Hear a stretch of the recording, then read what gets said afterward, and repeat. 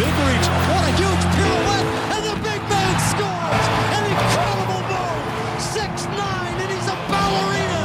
It's 2-0 Bruins. Can't block it past McQuaid. Lucic. Top of the circle. Horton. The drive score. The Bruins knock out Montreal.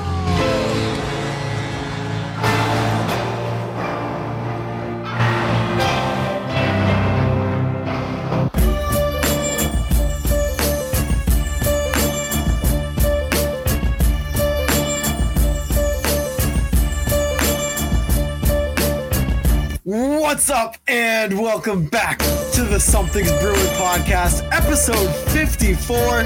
54. The Adam McQuaid episode. And you know what's ironic about this being episode 54? What's that? Today, as you are listening to this podcast, there are 54 days until the regular season starts for the Boston Bruins. Really? Yes, talk about the stars aligning. It's like 11-11-11, or like what am I trying to say? Like in 2011 on November 11th when it was the date, everything lines up. It's just everything. That, huh? Yeah, the universe just adds everything up perfectly, and it's just a smooth ride. But was there anybody notable other than Adam McQuaid who wore 54? That's such a random number. It is such a random number, and I'll tell you in a second. I'm pretty sure Adam McQuaid he had to have been the only Bruin, right? To wear 54. Maybe not the only Bruin, but the only notable Bruin. Shout out Seawalk. Connor Walker wore 54 when we were playing football as kids. Dude, okay, honestly, there's nobody really notable. Oh, well, actually, you'll think this person is notable. Hannu Toivonen. He wore. Oh my God! Yeah. You had the audacity to say there was nobody else notable who wore 54. Are you kidding me? That's as far as I'm concerned. That's his number, not Quater's. Dude, well, he did wear it first. He was the last person to wear it before McQuaid, and then you know what? Let's redo the intro. This is the Hannu Toivonen episode, not the Adam McQuaid episode. The Hannu Toivonen episode. Yeah, I mean, Jack Ashawn wore it for the little time he was up here. But, hey, we got a fun episode for you guys today. Obviously, we have a joyous start to this episode, even though there was some depressing news the other day. David Krejci calls it a career. One of the absolute best Bruins of all time. Mel, what were your initial thoughts on Krejci hanging him up? Did you expect it? Yeah. I think everybody expected it. Not the first time he retired, and I was laughing B's memes on Twitter when he tweeted, are the Bruins just gonna retweet all the things that they tweeted 2 years ago when he first went to the Czech, or is he gonna come up with like a whole bunch of new content? But no, I think I knew it was coming. I think the writing was kind of on the wall. I know the way that the season ended last year. He did have 3 points in that game 7, but I know that he was fighting some injury problems. He had the elbow problem in the playoffs. And of course, he's, 38 years old now, whatever he is. And his ride or die guy, Patrice Bergeron, retired too. And of course, you saw how much his family means to him when he retired for the first time a couple years ago. And I'm sure it still weighs heavy on him. And I don't know. I think it just Bergeron retiring surprised me. Mm-hmm. I never gave a second thought to David Krejci coming back because I figured this was the plan all along, especially when he said that if he does come back, it won't be until Christmas time. I'm like, oh no, he's done. Like he's not coming back. You don't just step into the NHL at age 38 after taking, a summer off, come back during Christmas time and you're good to go. Like it, you knew that he probably wasn't coming back. So I was sad for him. Or sad for myself, I should say. But I was very happy for David Krejci. I know I tweeted, he's truly, you could make an argument that he is the most underrated. I wouldn't say underappreciated because he's beloved in Boston, but the most underrated Bruins player of all time. I mean, over 1,000 games. He had 800 and something career points. Mr. Game 7. I mean... He had 786 career points, but all right, so he's right around 800. Round up. He's right around 800. Second line guy his whole career. And it's not like, I know he had Lucic on his wing for a while. He had Iginla on his wing, Horton on his wing. He had talented running mates, but it wasn't like he had a consistent left and right wing next to him for 8 years or whatever it was like Bergeron's had with Marchand and like he had with Pasta. So, No, I think it's, it's definitely sad, but, I think his time was coming. And unfortunately now we move on with no Bergeron and no Krejci. Well, it's like, what's the word I'm looking for? It's bittersweet a little bit, the way that things ended, because, it wouldn't feel right if Krejci was here without Bergeron. Yeah. I mean, we saw Bergeron without Krejci, and that was a little weird. And that was weird, yeah. And it's like, it would be weird, like the roles reversed. Like 1 year we had Bergeron, no Krejci. Then what? Like Krejci, no Bergeron. Like, and now we have Lucic and no both. Yeah. So we're trying to keep the band together. What are we doing here? What are we doing, dude? But anyways, congrats to Krejci on a great career. 16 years in Boston, over 1,000 games, 231 goals, 555 assists, and 786 career points. He had obviously a part of that 2011 Stanley Cup. Playoff Krejci, he was dubbed for decades here. It was a great career. We were grateful. And if Bergeron had never played in Boston, David Krejci would be getting so much more praise than he is right now. You know what I mean? Yeah, well, it's unfortunate for him that his career just so happened to overlap with some titans in the Bruins history. For whatever it's worth, I know he never got the spotlight that Bergeron did. He didn't get the spotlight that Krejci did. Even I know Tim Thomas was playing out of this world for 3 or 4 years, but we still talk about Tim Thomas, who, by the way, finally came out of witness protection. Did you see that dude up in Vermont helping him build houses or whatever? I haven't seen that guy on a Bruins related thing, such as the Bruins Twitter page, since 2012, the last time he suited up for the Bruins. It was weird seeing him, but because of David Krejci, because he played with some of those guys in his career, he never got the spotlight that he deserved. And if he was on any other team, I know we said it a couple weeks ago, if he was on the Nashville Predators, I think I said his number would be hanging in their rafters and he'd be the greatest Predator of all time. Dude, but we were fortunate. He definitely would. He would. It depends how much they value Pekka Rinne, but still. His career is insane. I don't know if you heard the story of David Pastrnak, and he said that growing up, his favorite player was David Krejci. Krejci was his idol.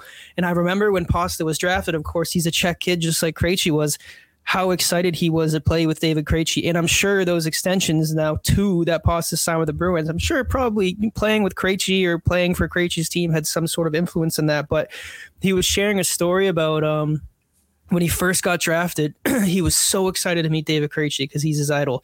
And Krejci texted him or called him or whatever and asked if they wanted to meet up for dinner. And Pasta was like, oh my God, yeah, sure, whatever. So Pasta said that he was 17, 18 years old, literally freshly drafted. And his idol just asked him to get dinner. So Pasta's like, I was in my room for 2 hours trying to pick out what to wear. I got a nice pair of jeans on, a collared shirt. I got shoes on. I'm trying on a million different things. I get to the restaurant early, and then Krejci walks in with a t-shirt and shorts on, and he's wearing flip-flops.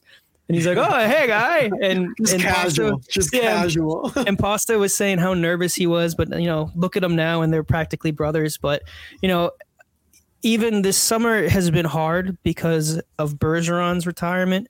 But now with, it's like you got slapped in the face. Here's Bergeron leaving. And then they hit you with the backhand. There's Krejci too, and they just left it to go. That's what it's felt like. But at least for Krejci, I feel like we knew it was coming, but it doesn't make it any easier. Yeah, I don't know if you saw the video or not, but that the Hannah for Bergie account on Twitter tweeted out the video of Pasta mimicking what Krejci was doing during warmups. Literally everything he was doing. He'd kick his leg. Pasta would be right behind him, kicking his leg. Stick lifts. He flicked his stick. You could tell how much of an impact playing with David Krejci had for Pastrnak. And when they played together, too, they had awesome chemistry. It's just everything flowed when they were together. But Krejci's influence on this team, we always talk about with Bergeron and Chara and, those guys instilling a culture in Boston, throw Lucic in there, too. That whole core of Bruins back then that restored the culture. Krejci was a major part of that, too. Who knows how this team shakes up if we don't have him as our 2C. We probably don't win the 2011 Stanley Cup. We probably don't make a deep 2013 Stanley Cup run. We definitely don't make 2019. He was playoff Krejci for a reason.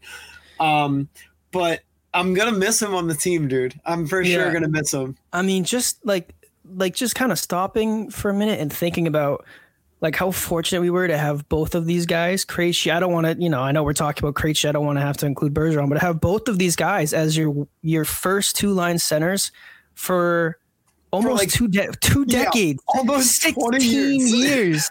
You had them solidified as your top two centers, minus the 1 year that Krejci took off. But like thinking around the league, like how many teams can say that? I know Pittsburgh had Crosby and Malkin, but like who else is there that's had the same two centers? And it worked. Like they went to 3 cups. They've all won individual awards. I mean, Bergeron's going to be in the Hall of Fame someday. I don't think Krejci is, but still, and it's only right that the two of them go out together.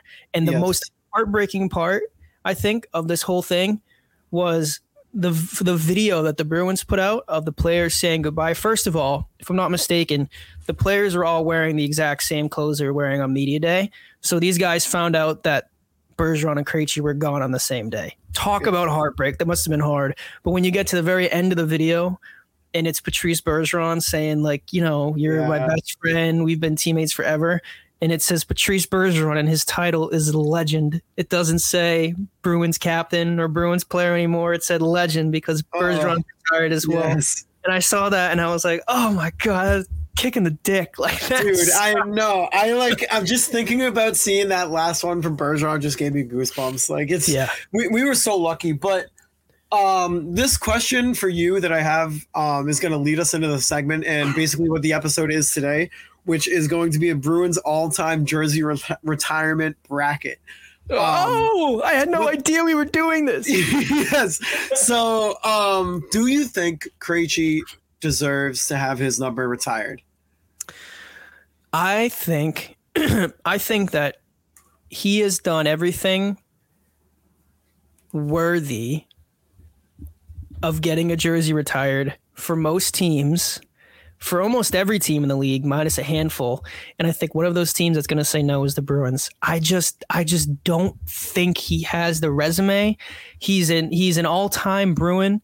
He's, one of the most polarizing Bruins we've had since the turn of the century, and the success that the Bruins have had in the last 2 decades. You don't have that without David Krejci. But looking at those numbers that are hanging, I mean, the Boston Bruins, they're the first North American team.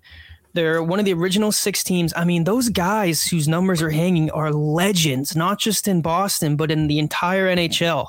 I mean, I think there's 9 numbers up there, and like all but 2 or 3 are in the Hall of Fame. And like Bergeron is a shoo-in. He was a captain. He's got 6 Selkies. He's going in the Hall of Fame. Chara is a shoo-in. He's got a Norris. He was the captain of a team that won a Stanley Cup, and he's going into the Hall of Fame. And Krejci doesn't have any individual awards. I know he has a couple.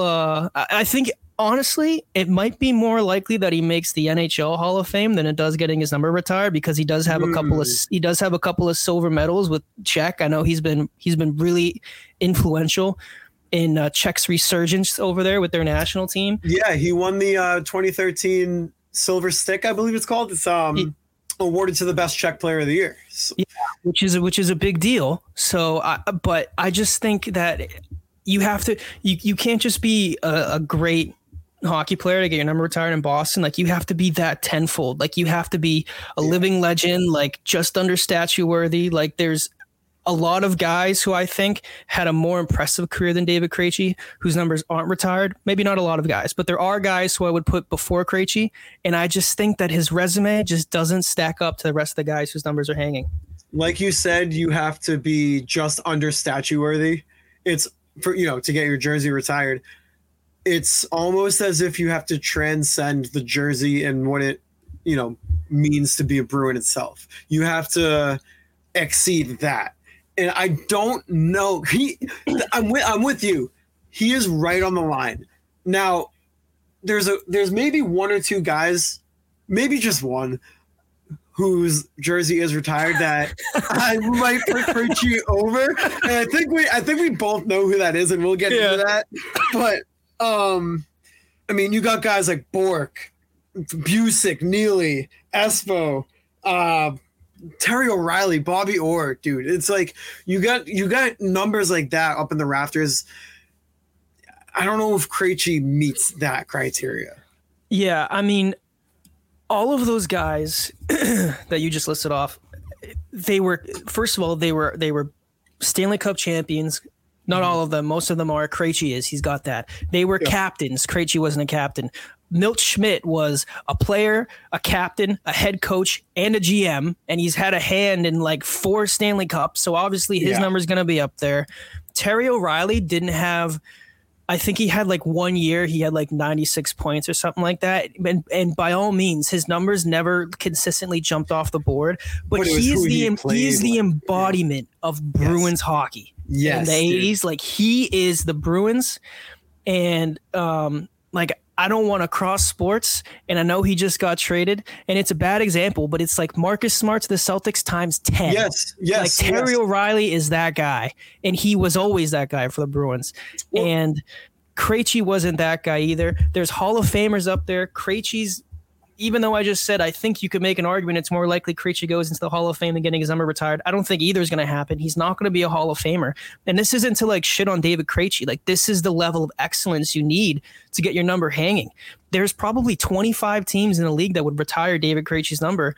His problem is he just played for his whole career for one of the most storied franchises in the history of the league. And after that, I don't think he's going to get his number retired.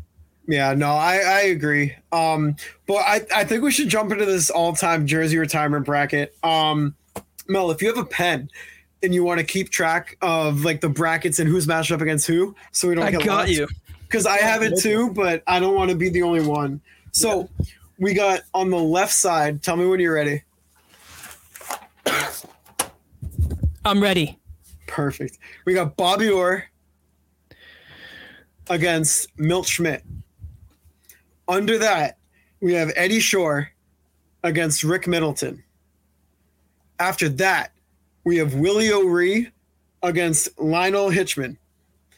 After that, we've got Bergeron against Terry. And yes, I'm going to throw in some of these players who potentially could have their jerseys retired. So that's the entire left side. On the right side, we have Ray Bourque against Dit Clapper. Below that, we have Johnny Busick going up against Cam Neely. Following that, we have Zdeno Chara versus Tuukka Rask. And then below that, we have Phil Esposito against David Krejci. So that's our matchup. Damn, man, when you were saying some of these, I was like, oh, man, I don't know who I'm going to pick. And some of the other ones, I'm like, okay, I already got my guy. Like, right. Because before we even started recording, I was putting it together and I was like, dude, I don't know how I'm gonna pick between these two. It was hard even putting it together. Even like looking at this list, like holy shit! Like I know Chara's number isn't hanging yet. Rask might not. Krejci probably won't. Bergeron isn't up there yet. But like all of these guys, like wow, like to walk into the Garden and not just see the Bruins retired numbers, but the Celtics too, and to recognize all the greatness that have won championships and played in the TD Garden, both old Garden and new. It's amazing.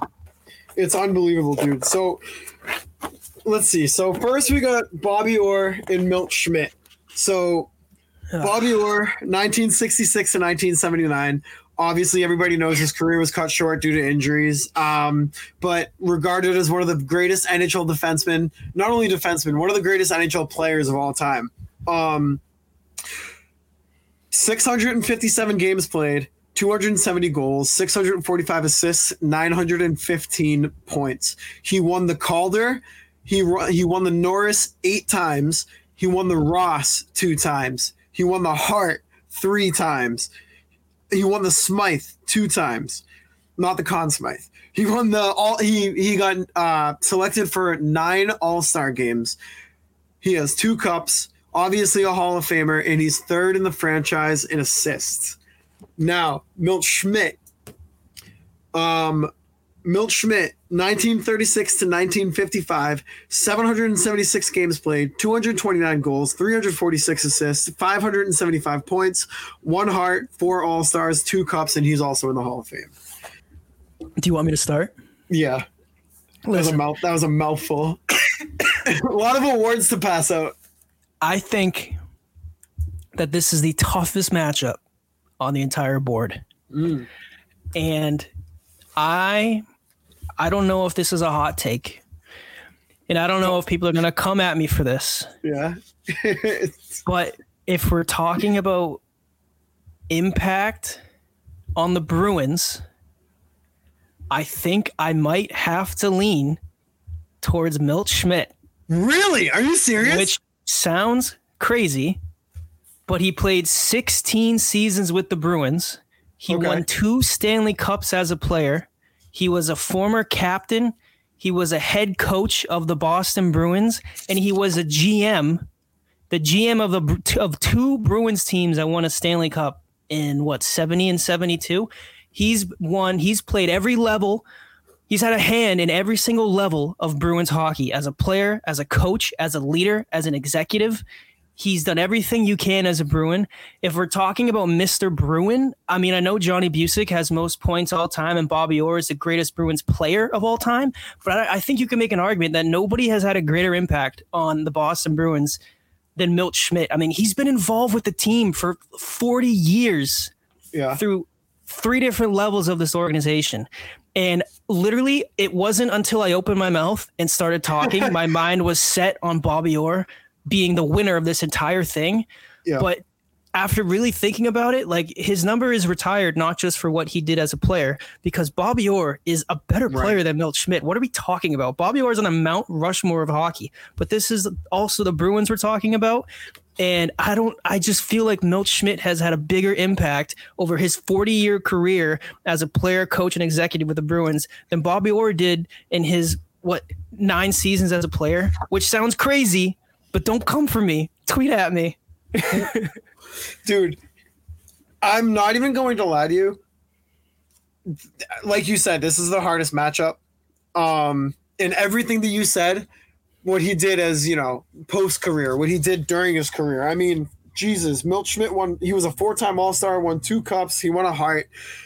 One of the greatest Bruins of all time, player-wise and organizationally-wise.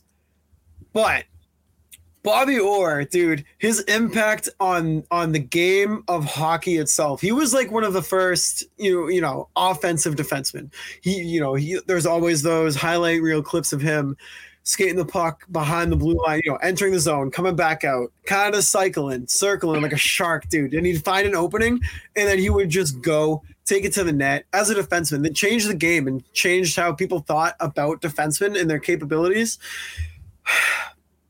What you're saying about Milt Schmidt is so true, and I can't fault you for that. And I think if anybody faults you for that, I think that they aren't really thinking this through. This could be a coin flip, but what Bobby Orr did, 8 Norrises in 9. 10. If he made in 10, okay. 8 Norrises in 10 years. 9 All-Star games in 10 years. 3 Hearts. 3rd in assists all time with the franchise, and he only played 10 years. I got to go with Bobby Orr, number 4, the GOAT. But Milt Schmidt, I'm putting him down softly because I feel real bad.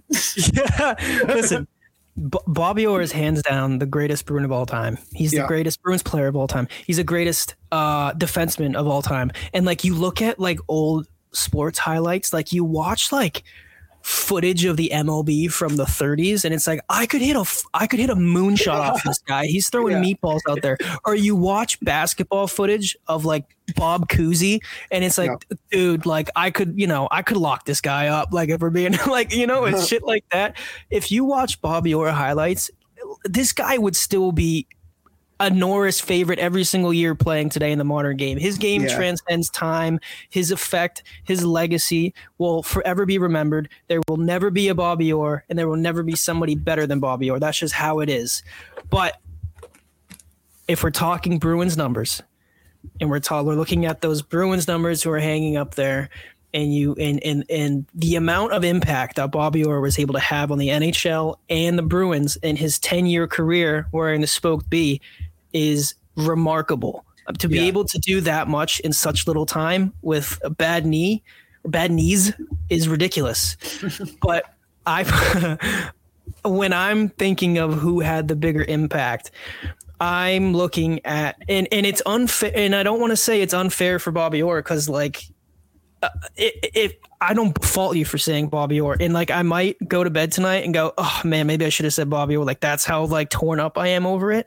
Yeah. But like Bobby Orr is going against the guy who was involved in the Bruins organization for like 4 decades, had a hand in 4 cups. I already said he was a player, captain, head coach. He was a GM. He even left in the prime of his career to go serve in the Royal Canadian Air Force. Yeah. Like, are you kidding me?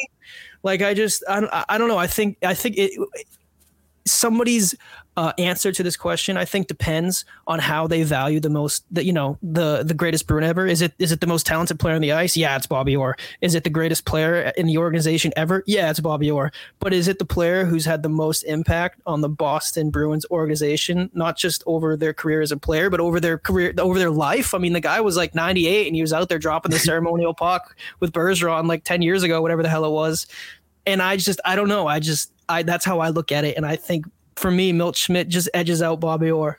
Dude, I don't even blame you. I like every point you just said is impossible to argue with. It's honestly between people, it's a coin flip. It's like what you said. What do you value more? And like Milt Schmidt, I can't disagree with. And that's why this one was the hardest. It's just you can't. It's so here's a question. Hard to pick between them two. Which might be dumb, but how do we do the bracket now that we have different answers on the very first one?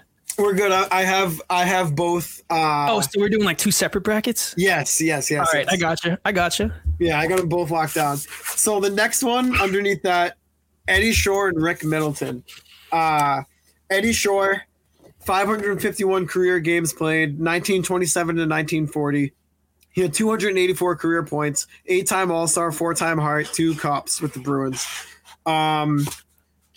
Rick Middleton, 1977 to 1988, another shorter career. Still managed to play over 1,000 games, so really not a short career. 1,005 games played, 448 goals, 540 assists, 988 points, dude. He had 1 Bing and 1 All-Star, and he's 4th in the franchise all-time for goals. Yeah, I think this is another case of just, sorry, Rick, you got a tough matchup. I think you'd have to be smoking crack to take Rick Middleton over Eddie Shore. Rick Middleton was a great player. He had a stretch of like 5 years where he scored like almost 250 goals. He had 38 goals followed by 40, then 44, then 51, then 49, then 47, which is ridiculous. I think we're talking about most underrated Bruins of all time. I think that he takes the cake over Krejci. But Eddie Shore, dude, he's the original NHL superstar. He was the greatest Bruin of all time until Bobby Orr came around. He's in the Hall of Fame. Rick Middleton isn't. He has 2 Stanley Cups. Rick Middleton has none.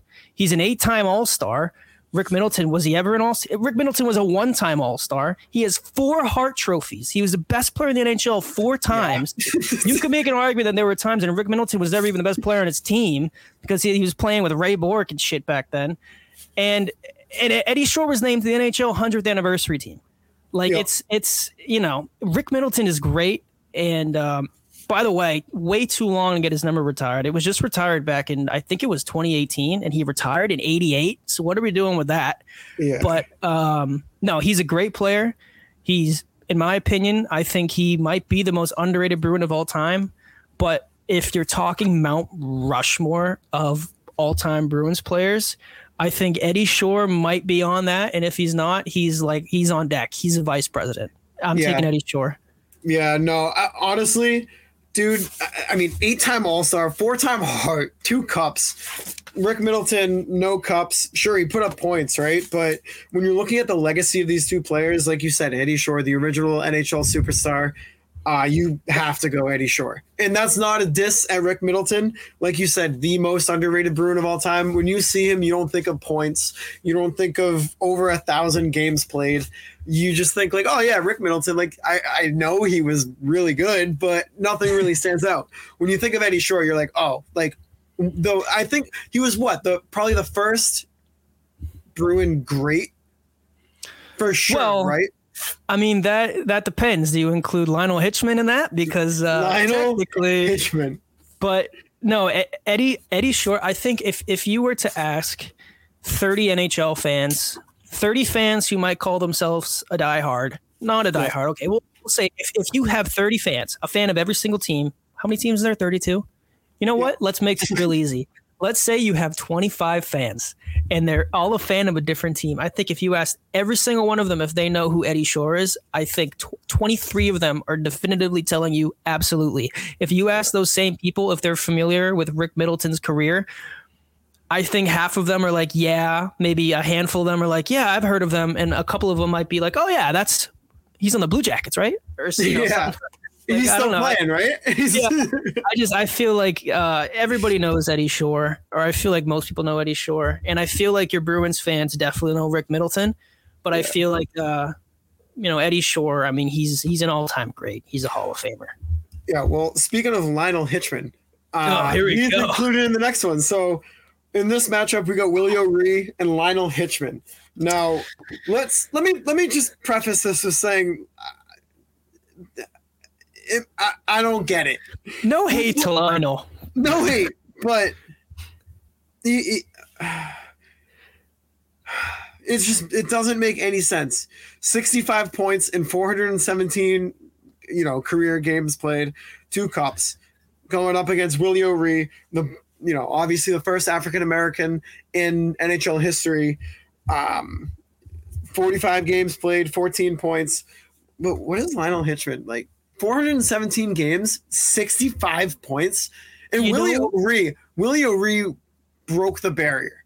Yeah. So my pick is so easy on this. It's Willie O'Ree. Yeah, no, my pick is hands down Willie O'Ree as well. I think, Lionel Hitchman was born in 1901. He made his NHL debut in the ripe year of 1922, a decade after the Titanic sank.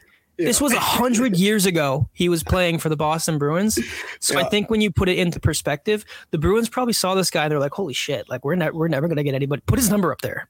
Do it. Like we're never going to get somebody like this guy. Because in 1929, he had 2 goals, 7 assists, 9 points in 39 games. And he finished second in the Hart race that year. Oh my God. Like that was just hockey at that point, which I'm sure that's why. And it looks ridiculous when you compare his numbers to every single other player who had their number retired after him. But no hate to Lionel Hitchman, I'm sure you were a superstar of your era, but like you just said, like Willie O'Ree, I think he only has like 47 career games, but he's a guy who's immortalized not just in the NHL and not just with the Bruins, but in North American professional hockey. I mean, he broke the color barrier in the NHL. He's, for all sake and purposes, he's immortalized with Jackie Robinson. I mean, you can't. Right. There's no way you can pick anybody over Willie O'Ree, especially Lionel Hitchman. I'm sorry to throw you under the bus like that, but it's hands down Willie O'Ree. Well, Lionel, what is his name? Lionel Hitchman. Yeah. when you look up at the banners at TD Garden and you see the number 3, you don't automatically go, oh, that's Lionel Hitchman. You have to squint your eyes and read the name and you go, oh, I don't know who that guy is. Yeah. But I must not have watched that season. Oh. Yeah. Or it's like, he must have been the founder of the team or something who just like Gary Bettman, who, by the way, Gary Bettman, commissioner of the NHL, put himself in the Hall of Fame. Like, how smug could you be? And you see Lionel Hitchman. He started the team. He must have retired his own number. I can't wait for Brett to fight Bettman at a Rough and Rowdy.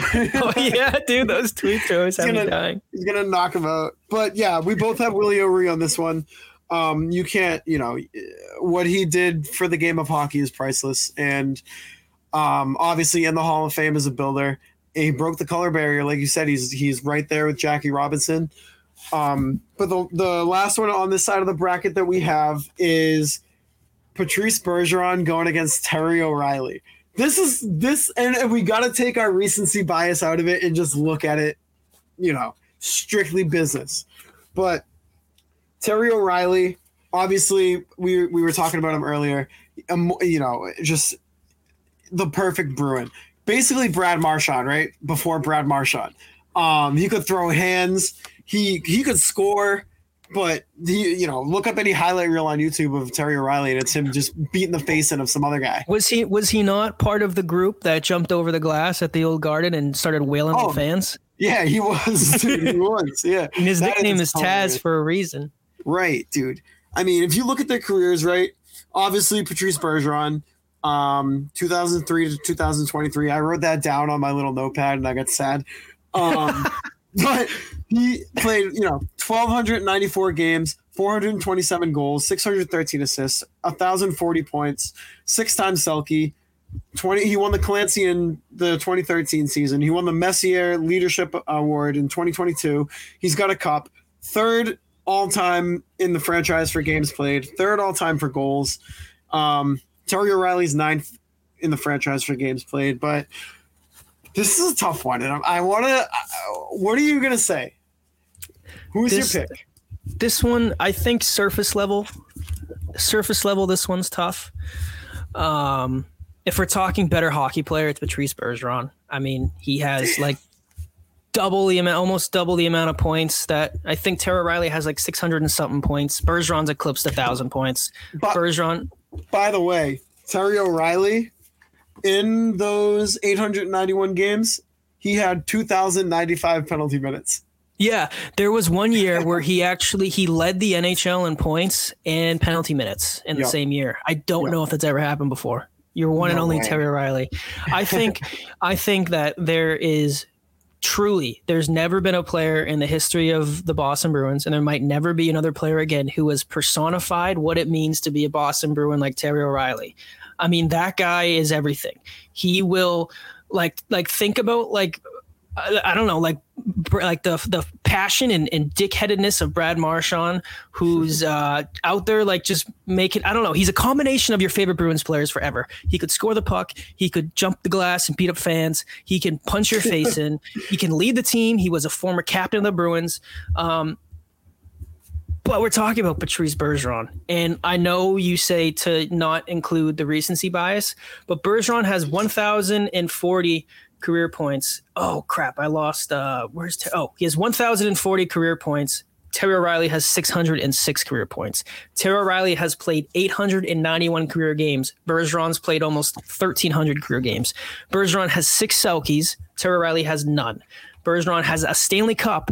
Terry O'Reilly has none. Bergeron won a Clancy. He won a Messier Award. Terry O'Reilly didn't win any awards in his career. And I think Terry O'Reilly's stats aren't why he's retired. His numbers retired. His numbers retired because of what he meant to the Bruins organization. Like I said, personifying the spirit of being a Boston Bruin. But Patrice Bergeron has an NHL record, 6 Selkies. He was a finalist for the award.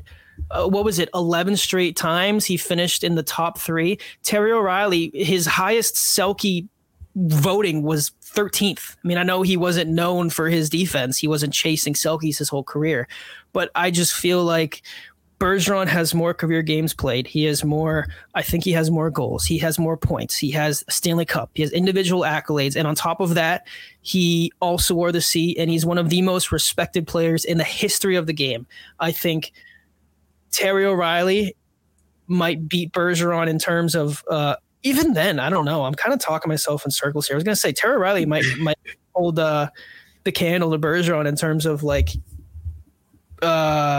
personifying what it means to be a Bruin.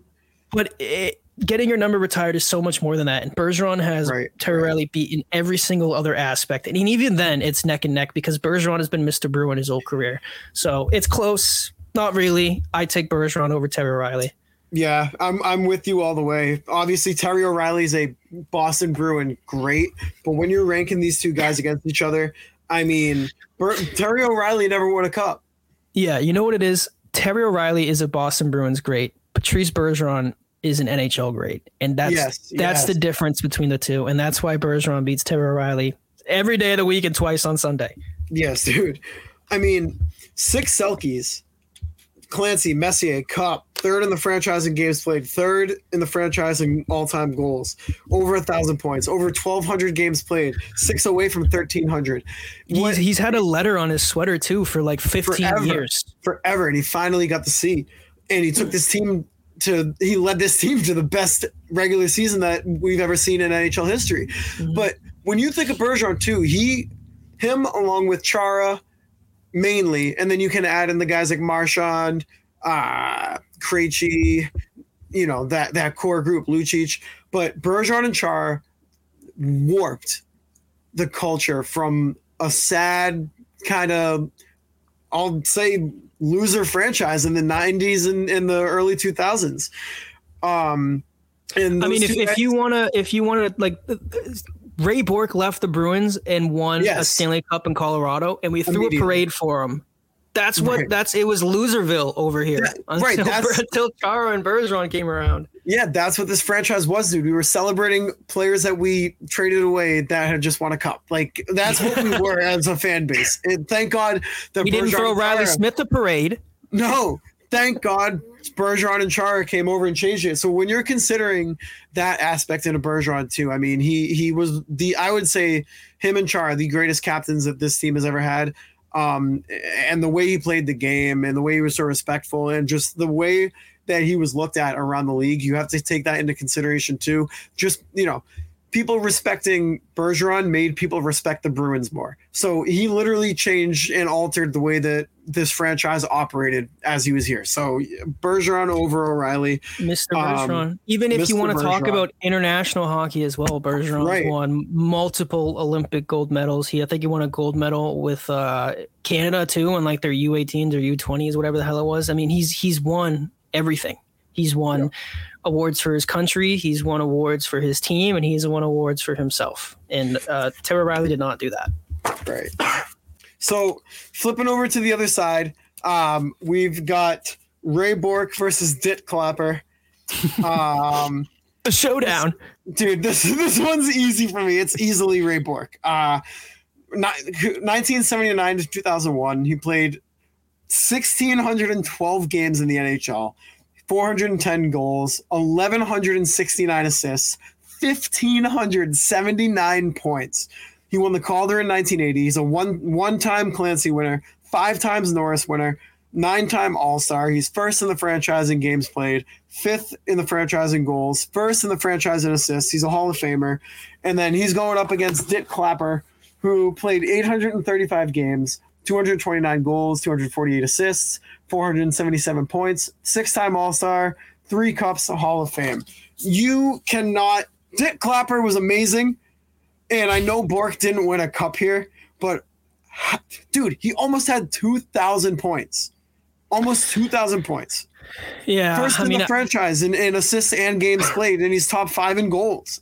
It's Ray Bourque all day for me. Not even close. I would love to find Dit Clapper's Wikipedia page, because you and I were talking. How do you? His name isn't it like Aubrey or something? His name is Aubrey, but it's funny because when you search him up in Hockey Reference, he doesn't come up when you search Aubrey Clapper. He only comes up when you look up Dit Clapper. I would love to know how he got that name, but what does that mean? Dude, I have no idea. But yeah, I mean, I think, like you can't not say Ray Bourque for this one. Although, to be fair, Dit Clapper was no scrub. Hall of Famer himself, 3 cups with the Bruins, 6-time All-Star. A guy who he played his first 9 seasons as a right wing and then went back to play defense. Yep. And as a defenseman, he was a Hart finalist twice. But, those numbers and those accolades are great, but they don't hold a candle to, 5 Norris trophies, a 19-time All-Star, also a Stanley Cup winner in Ray Bourque. And like you said, I know Bourque didn't win the Stanley Cup with the Bruins, but he played over 1,500 games, had over 1,500 points. I mean, you could say he's Mr. Bruin if you wanted to, and I wouldn't say no. If it wasn't for Bobby Orr, Ray Bourque is the greatest Bruin of all time. If it wasn't for Bobby Orr, Ray Bourque might be the greatest defenseman of all time. Yeah. But it just so happens that the two of them play for the same franchise, the Bruins. I said 9 times All-Star, didn't I? I meant 19. I think I said 9 times. I have 19 on my paper, but even a 9-time All-Star would be crazy. To think he more than doubled that is insane. Dude, I think literally I just glanced over the notes and my eyes were like, no, 19 can't be right. So I think my brain automatically went 9, but I had 19-time All-Star. Like that is ridiculous. You know what's crazy as well? His final season in Colorado, he played 80 games. He had 59 points, and he was the runner-up to the Norris as a 40-year-old man who had logged over 1,450 games. Could you imagine that? I mean, we talk about Bobby Orr and how his career was cut short because of injuries. I mean, did he even play 700 games? Here you have Ray Bourque, who's playing double that at the age of 40, who's hardly missed games throughout his entire career, and he's finishing the season as the runner-up to the Norris. Yes, that's by his the way, career is too, insane. dude. I was Bobby Orr did it for 10 years.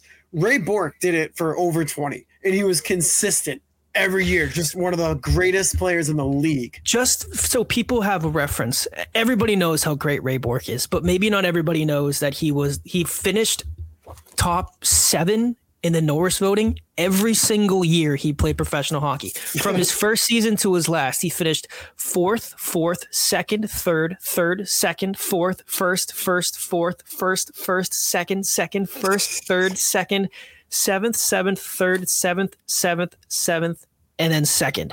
That is over the span of 21 years. Between the ages of 19 and 40, Ray Bourque received Norris votes. That's ridiculous. That is a model of consistency. That is one hell of a career. And also, he had 95 points as a defenseman in 86-87. Ridiculous numbers from a defenseman. Especially from that era too, when not too many defensemen were putting up numbers like that. He also had 344 shots on goal. He had 390 shots on goal when he was 35 years old as a defenseman. Holy shit, dude. How many shots did Pasta have this year, for reference? Dude, I don't know. I'll have to look it up. I'm looking it up right now. He must have just gotten the puck and just fired it. He probably shot it so hard that the puck bounced off the goalie, just right back to him. Just rip it again. David Pastrnak, this year, who was playing 20 minutes a night, on your top power play unit. I think he mostly got second line center minutes, second line wing minutes this year. 61 goals. He had 407 shots. Jesus Christ. And for reference, Ray Bourque one year had 390. He took like 15 less shots than one of the best goal scorers in the entire NHL as a defenseman. That's ridiculous. That is honestly insane. But so Bourque moves on for both of us. I know people understand that Ray Bourque was like a good player. Ray Bourque is one of the best NHL players that has ever graced the league. Ever. Oh yeah. I think if you were to take your all-time players in NHL history and you could create one lineup, one line, 3 forwards, 1 goalie, and 2 defensemen, I think if you had 10 people do that, I think 8 of them would have Bourque and Orr playing next to one another. And to have both of them play almost, in both of their cases, their entire career with the Bruins organization is a monumental feat. And every time you walk into the Garden, you look up and you see 77 and you see 4. I don't know. It's kind of it makes the hairs in the back of your neck stand up. You're literally in the Hall of Legends. It's crazy. Yeah, it's insane. We've been so blessed. But moving on from Bourque and Clapper, sorry, Dit. We got Busick and Neely. Listen. So, I'll run through their stats real quick. So, Johnny Busick, 1955 to 1978, 1,540 games played, 556 goals, 813 assists, 1,369 points, 2-time All-Star, 2-time Bing, 2-time Cup, second in the franchise in games played, first in goals, second in assists, and he is also in the Hall of Fame. So you can't discount Chief, but I have to bring up Cam Neely really quick in hockey reference. So Cam Neely played from 1984 to 1996, 726 games played, 395 points, 299 assists, 694 points. I think I said 385 points, 385 goals, 694 points. I bet you Vancouver regrets that trade, dude. Yeah, dude, you think? But what do you think? Neely versus Busick? Oh, because I got my pick, dude. Dude, I'm still battling this shit that I've had for like last month. This cough, dude, it's such a pain in the ass. This one is tough. Cam Neely forever was my favorite Bruin ever. I mean, he's one of the most polarizing figures to ever skate. The original power forward who can forget 50 goals in 50 games or whatever the hell it was. Who could also forget his performance as Seabass in Dumb and Dumber? Right. A performance that stood the test of time. And I know the reason I picked Milt Schmidt over Bobby Orr was because Milt Schmidt did it in different levels of the Bruins organization. Of course, now we see Cam Neely as the president of the Boston Bruins. Whether or not you think he's done a good job or not, that's a title he's held now for a decade plus. Right. But he is going up against the all-time leader in Bruins history in points, a guy who won 2 cups to Cam Neely's none, a guy who played like double the games, a guy who is named the NHL 100th anniversary team. Chief has done everything a Bruins player could possibly do, and he is the all-time points leader, and I think it's going to be really, really, really hard to pick anybody over a guy who's done that. And man, this is tough. Put a gun to my head. I think I'm taking Johnny Bucyk. Bucyk is the all-time goals leader, but Bourque is all-time in points. Oh. But either way, dude, he's still franchise leader. He's second in points, so it's like 1A, 1B. But I think still. I don't know. Now you talk, because now I might change it. No, I'm going Johnny Bucyk. Cam Neely was obviously a great, but you're talking about a guy in Johnny Bucyk who had over 1,300 points in 1,500 games played for the franchise. 2-time All-Star, 2 cups, in the Hall of Fame, second in games played, first in goals and second in assists. It's in second in points. It's impossible. Cam Neely's a great, but I got to go Bucyk. I mean, he's nicknamed the Chief. You can't go against the Chief, dude. You can't. I don't know. I've been thinking more about it. I feel like I'm a hypocrite. If I'm this torn up over first, I don't know. Because my whole point is who's meant more to the Bruins organization. And I can't dismiss Cam Neely being president of the Bruins, a team that's gone to 3 Stanley Cups and won one in 2011 while he was president of the team. So I really, really, really, really want to say Cam Neely for that. But I mean, Johnny Bucyk was no slouch either. I mean, he played over double the games. He's the all-time team leader in goals scored, and he won 2 cups where Cam Neely won none as a player. And I value player cups over I do executive cups. Yep. I picked Milt Schmidt over Bobby Orr because Milt Schmidt won 2 as a player and 2 as an executive. So for this sense, I will agree with you, and I'm taking Johnny Bucyk over Cam Neely. But I want everybody to know that I'm real torn up about it. Yeah, no, that's honestly fair. Another tough first round matchup. Another one with Neely, who is putting down softly. Like you didn't do anything wrong, but you're going to bed.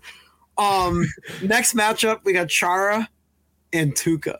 So a battle of the new ages, obviously playing in the same era. Part of that, core group that won the cup. Chara, his career 1997 to 2022, he played 1,680 career games, 209 goals. Who could ever forget that spinorama goal that he had against Florida? 6'9" and he's dancing like a ballerina. Yeah, shout out to our intro. Shout out to Jack Edwards. But 471 assists, 680 points. Obviously, Chara wasn't known for, his offensive production. But he won the Norris in 2009. He won the Messier Leadership Award in 2011. 7-time All-Star, 1-time Cup, and I got to put him in the Hall of Fame. He's definitely going to be Hall of Fame. He's not yet, but he will be. And he's going up against Tuukka. Obviously, polarizing in Bruins fandom. No one knows. It's 50-50. You ask 100 Bruins fans, 50 will say yes, hang it up. 50 will say no. But but I feel like you ask 100 Bruins fans who don't listen to the Sports Hub, and almost every single one of them says yes. Yes, at least 70%, like for sure. But Tuukka Rask, 2007 to 2022, 564 games played. He's got 308 wins, 165 losses, 52 shutouts, a career 2.28 goals against average, and a career 921 save percentage. He won the Vezina in 2014, He won in the Jennings in 2020, and he was a 2-time All-Star. Now, when you were ranking him in terms of goalies in the Bruins franchise, he's first in games played, he's first in wins, he's second in goals against average, he's second in shutouts, and he's tied in save percentage with Tim Thomas, which you can argue that kind of makes Tuukka first because obviously he played more than Tim Thomas in Boston. But yeah, let me first say this. Tuukka Rask should have his number retired, and I will die on that hill. And I think that if you don't think, I got into the comments the other day on Twitch when I was watching, I think it was Ace's 2-pad stack Twitch. I think that he streams on Mondays. I know I got bitched at because I said only Bruins streams on the wrong days last week. I believe Ace in the 2-pad stack stream is on Mondays. But they were saying that they didn't believe that Tuukka Rask should have his number retired, and he does. By every sense, everything you could possibly do in the game of hockey, he has done. He has just about every single record. He's at number 1 on every single list of Bruins goalies for everything. You just went through it. He has the most games played. He has the highest save percentage. He's whatever it is for goals against average, top 3 or first or whatever. He went to 3 Stanley Cups. People say, and I got into this the other day, people don't give him credit for winning the 2011 Stanley Cup. They say that it's not his, that's Tim Thomas's.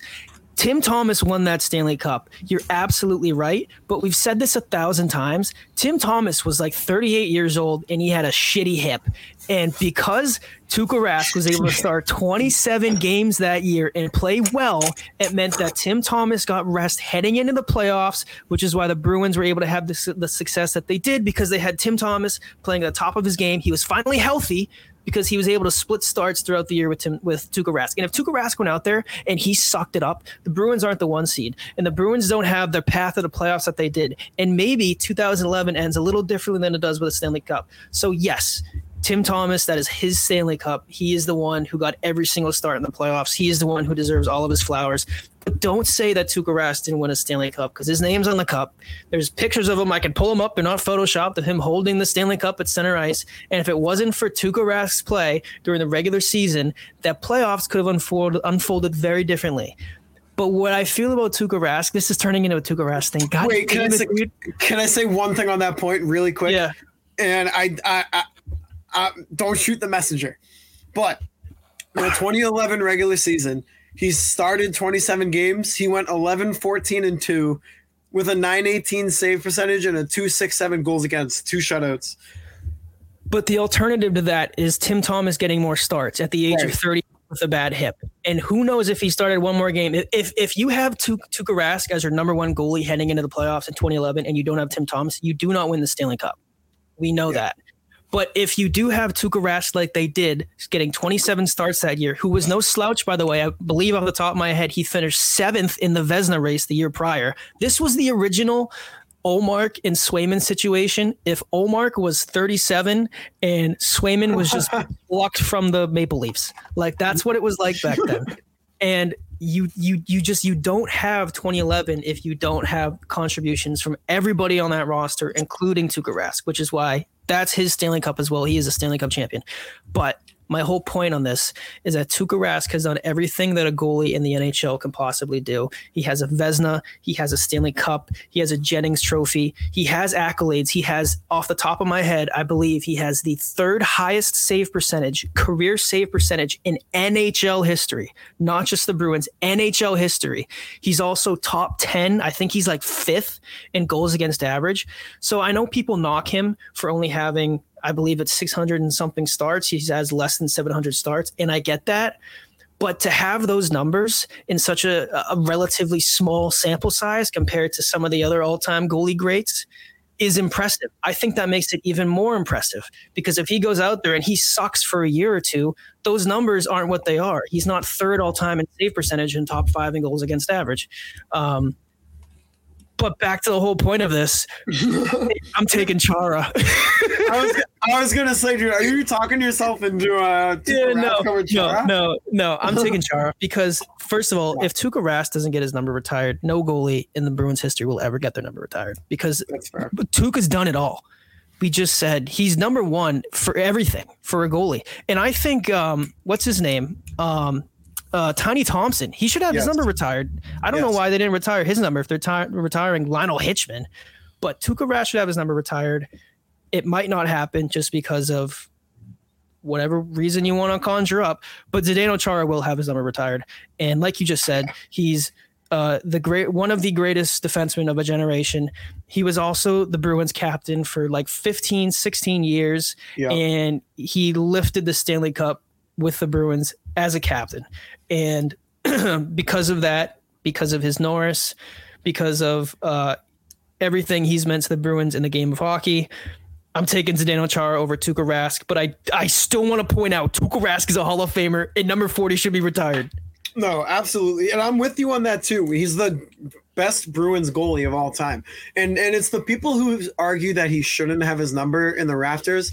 It's the people who argue that he never won a cup. And like you said, he was on the team in 2011. He contributed to that team heading into the playoffs. Sure, 100%. It was Tim Thomas's Stanley Cup. As the goalie, it's Tim Thomas's.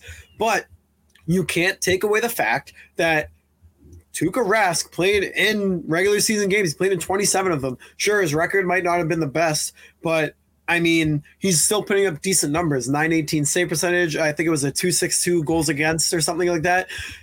He contributed to that Stanley Cup. He's a Stanley Cup champion. He should have his number retired. But when you look at what Chara meant to the organization, like I was talking about earlier with Bergeron, changing the culture and bringing that winning attitude back to the city and back to the team.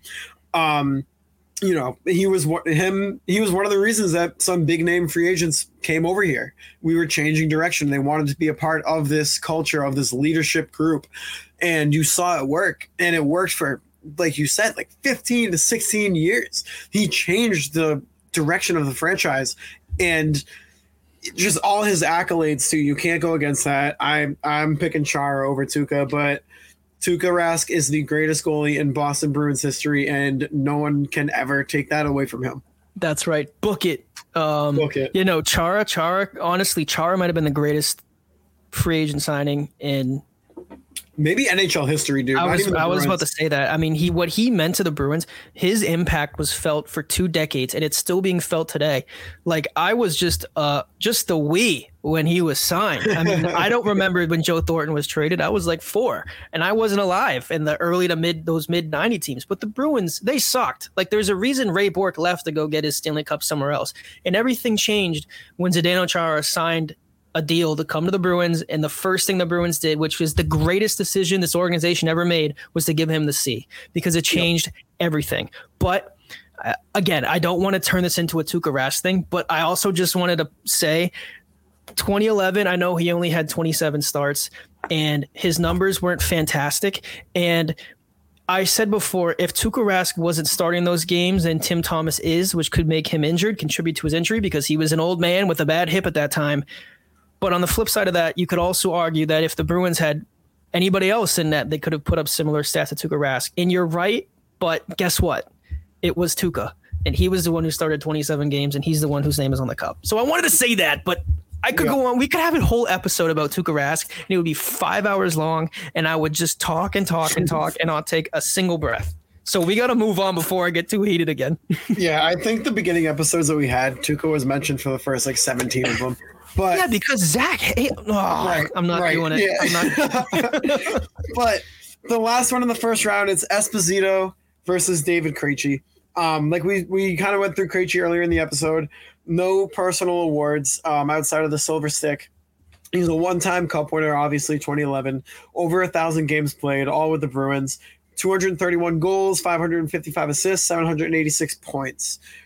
But if you look at Phil Esposito in his career, 1963 to 1981, he played over 1,200 games, almost 1,300. He had 717 goals, 873 assists, 8-time All-Star, 5-time Ross winner, 2-time Hart, 2-time Pearson, 2 times Cup. In 1970, 1971, he had 152 points, 76 goals, 76 assists. He's second in the franchise in goals, and he's a Hall of Famer. So this one's easy for me. Krejci, I love you, but dude, you can't compete with Phil Esposito. Yeah, I mean, there's really not much else to say. Hall of Fame, 2 cups, 8-time All-Star, and on top of that, too, when he retired, he had the most goals in NHL history. So, Yep. He's the greatest player of his generation, honestly. And yeah, for pretty much every reason you can think of, it's Phil Esposito. I'm sorry, Krejci, I love you as well, but come on. Yeah. All right. Jump into the second round real quick. We got Schmidt and Shore for your bracket. Schmidt and Shore? Milt Schmidt. Milt Schmidt? Yep. Do you want me to give a reason? I mean, I feel like I've already argued long about these players, but I was going to say, like, these next ones are going to go pretty quick. Like, do you want to say just quickly why Schmidt over Shore? Yeah, I mean, I know they were both instrumental in the organization. Yeah, I mean, if I took Milt Schmidt over Bobby Orr, but then picked Eddie Shore over Milt Schmidt, I would lose my Bruins card. I mean, no. So spoiler alert: Milt Schmidt's gonna win the whole thing for me. But no, I just, for every reason I said earlier about him, every level of this organization he's had a hand in, he's won at. He has as impressive of a career as an executive as he does of a player, and every single role he's ever had has been with the Bruins. So I'm taking Milt Schmidt. All right, and really quick, I'm going to bounce to the second matchup in the second round for you, O'Ree and Bergeron.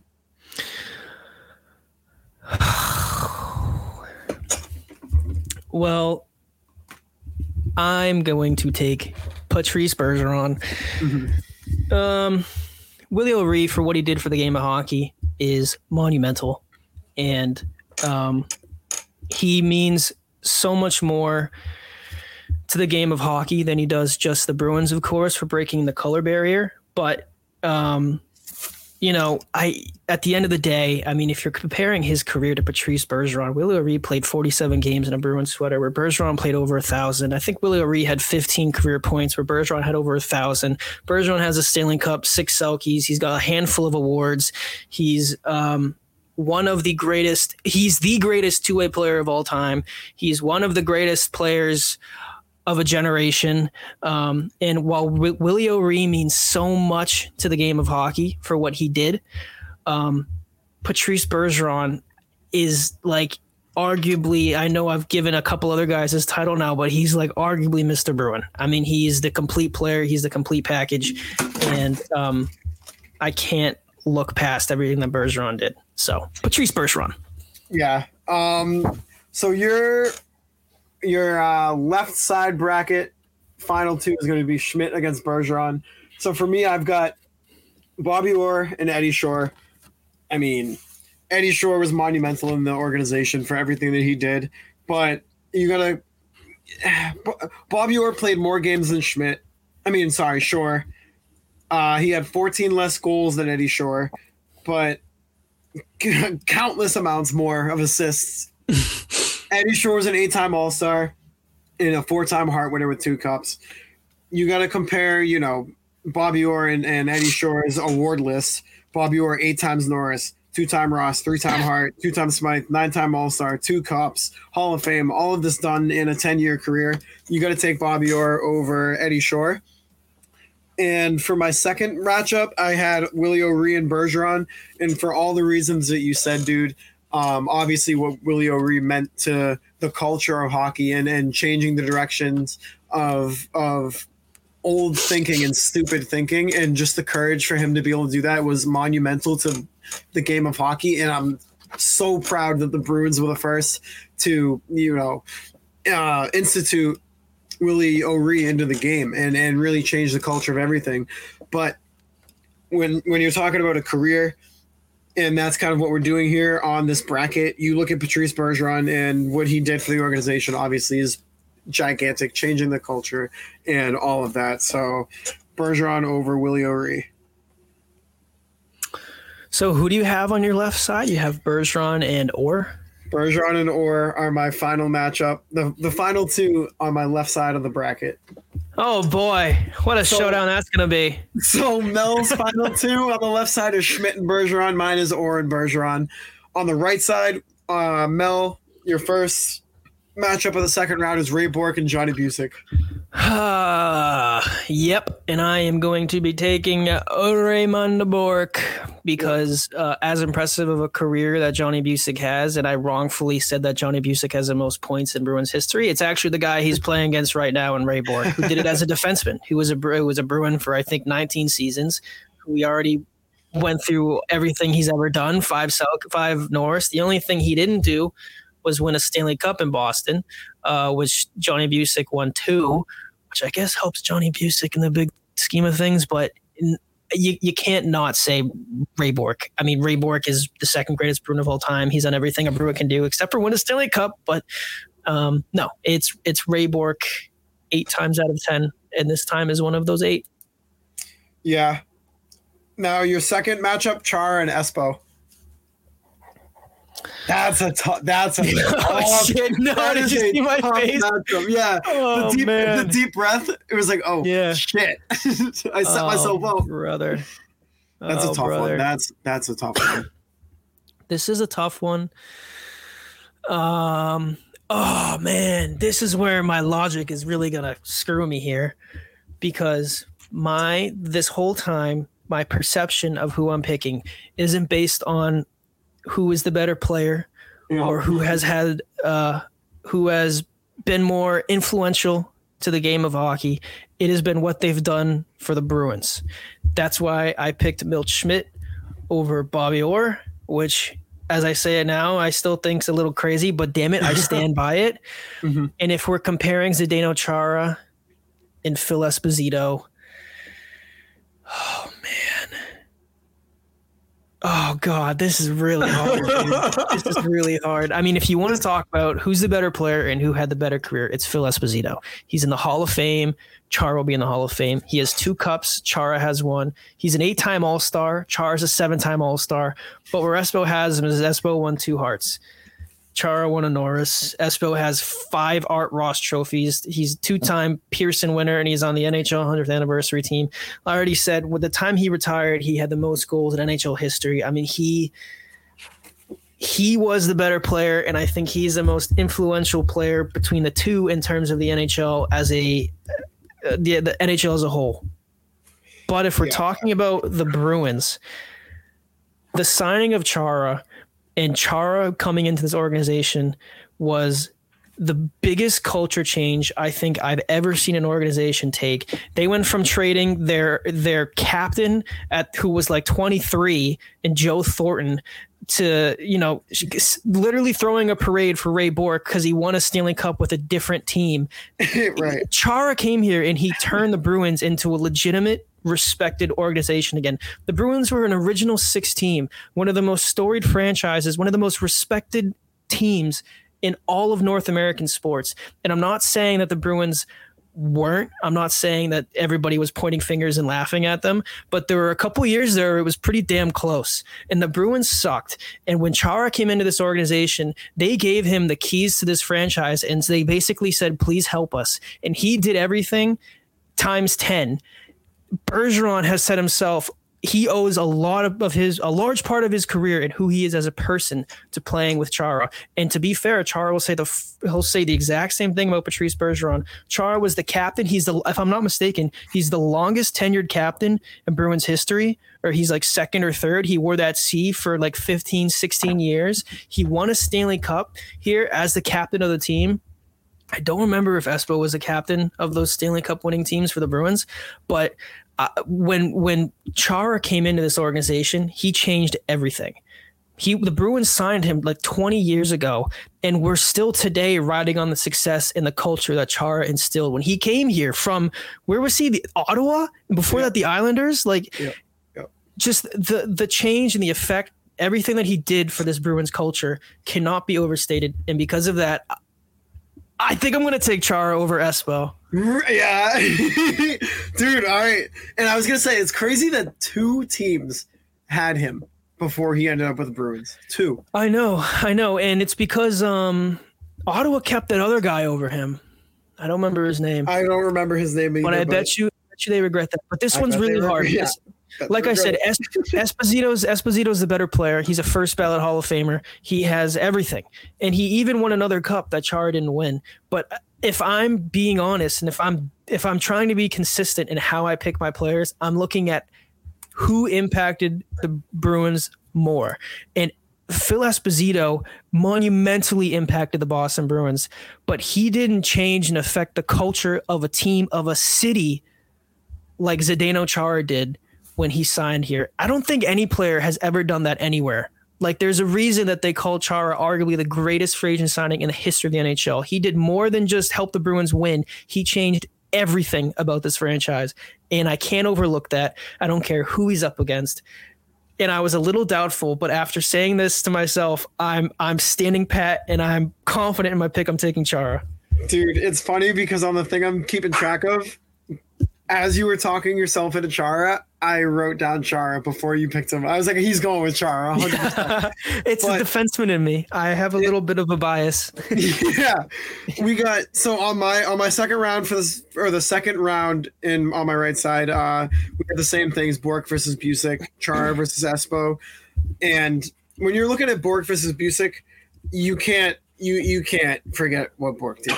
Obviously what Chief Johnny Busick did for the organization and what he did in his career was unreal and unbelievable. But Ray Bork, as I was saying earlier, is one of the best players in NHL history, hands down. So I'm going with Bork over Busick. And Espo had almost 1,600 points. Chara had 680, I believe. But for every reason that you said too, you can't. What would this franchise be right now without Zdeno Chara? The greatest free agent franchise, the greatest free agent signing in franchise history, in NHL history, arguably. I don't know who you'd put over that, but for everything that he did for the organization, went outside of just his game. Espo was, like you said, the better player and produced more for the team, but Zdeno Chara changed everything. He changed the trajectory of everything. He was a transcendent player, the biggest player in NHL history. When you thought of the Bruins, you thought of Zdeno Chara. He brought back that mean culture, the mean, hardworking, gritty Bruins culture back to the city and back to the team. And you saw it reflect on other players. He didn't just make himself better. He made every single player around him work as hard as they could and push them to their limits and pass their limits into levels that they didn't think were possible. And he made men out of the players. He was like a drill sergeant, dude, but not mean, but the way that his mentality was, you could see it leak. Yeah, you could see it leak into just everybody on the team. So for that reason, it's Chara over Espo. Yeah, that's a good choice. I support that. We're on the same team. But this is when it really gets tough. Yeah, so our final two for the right side, both of ours are the same. It's Bork versus Chara. On the left side, Mel, your final two, Schmidt and Bergeron. This one, oh man.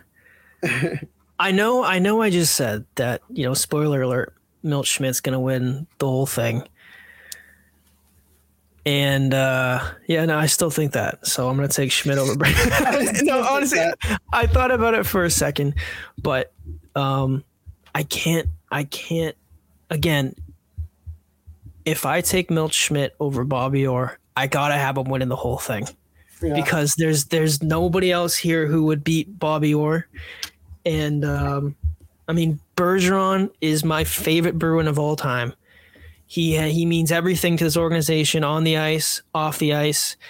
For everything we just said about Chara, he retired, or he left the Bruins, 4 years ago? And I think the only reason that he was able to leave the way he did, and I think the only reason the Bruins were still able to be competitive, I know they had good players, but if they don't have leadership, everything falls apart after Chara left. And there's nobody on the Bruins, there's nobody that I would trust to take that leadership mantle, to take the keys for this franchise from Zdeno Chara than Patrice Bergeron. And the success that the Bruins had last year, albeit regular season success, is large in part because of Bergeron and his leadership and being able to rally the troops and pull these guys together with a new coach and with some new players on the roster. If you don't have the leadership in place and the culture set, none of that works. And a lot of that is because of Zdeno Chara. But today, that's because of what Bergeron has done since Chara left. So it's really hard taking Milt Schmidt over Bergeron after saying all of that. But I've already given like 3 huge speeches as to why I think Milt Schmidt should be the eventual winner of this thing, and I still stand by it. I know looking at Milt Schmidt's numbers, they don't exactly jump off the board. He has 575 career points in the 776 games, but he's done so much more than that for this organization. He's, they should change the Bruins logo. Instead of a B, just put Milt's face on that jersey. And it sucks having to say goodbye to Bergeron, but I'm gonna take Milt Schmidt. That's twice you had to say goodbye in like a span of 2 weeks. Shut up, dude. That was that was messed up. So for my left side final matchup, I have Oren Bergeron. I'm going with Bobby Orr. Like you said, everything Bergeron meant. It's you can't really add it up, but Bobby Orr, God forbid that injury, the knee injury.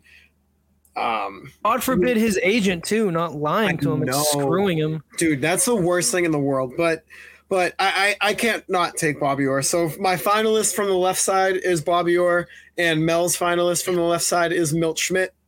On the right side for the third round matchup on the right, Mel, you got Bork and Chara. Two defensemen. Just how I like it.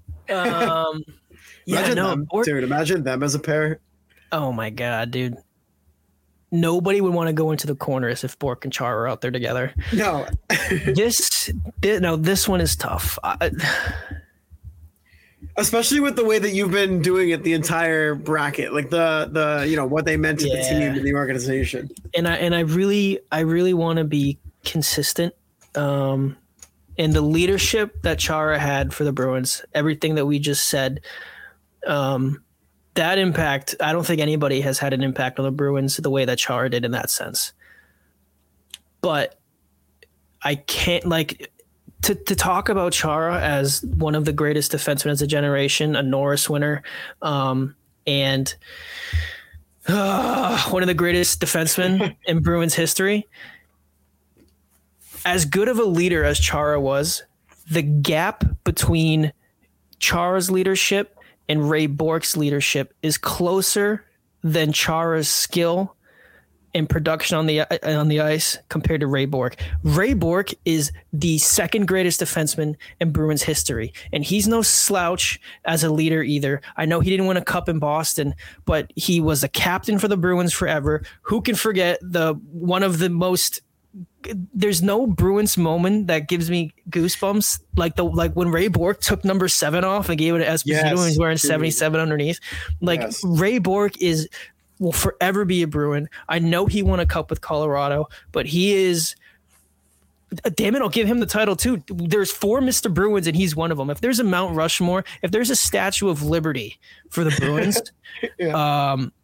it's Bobby Orr, but Ray Bork built it, damn it. He's signed his name on the foot or something.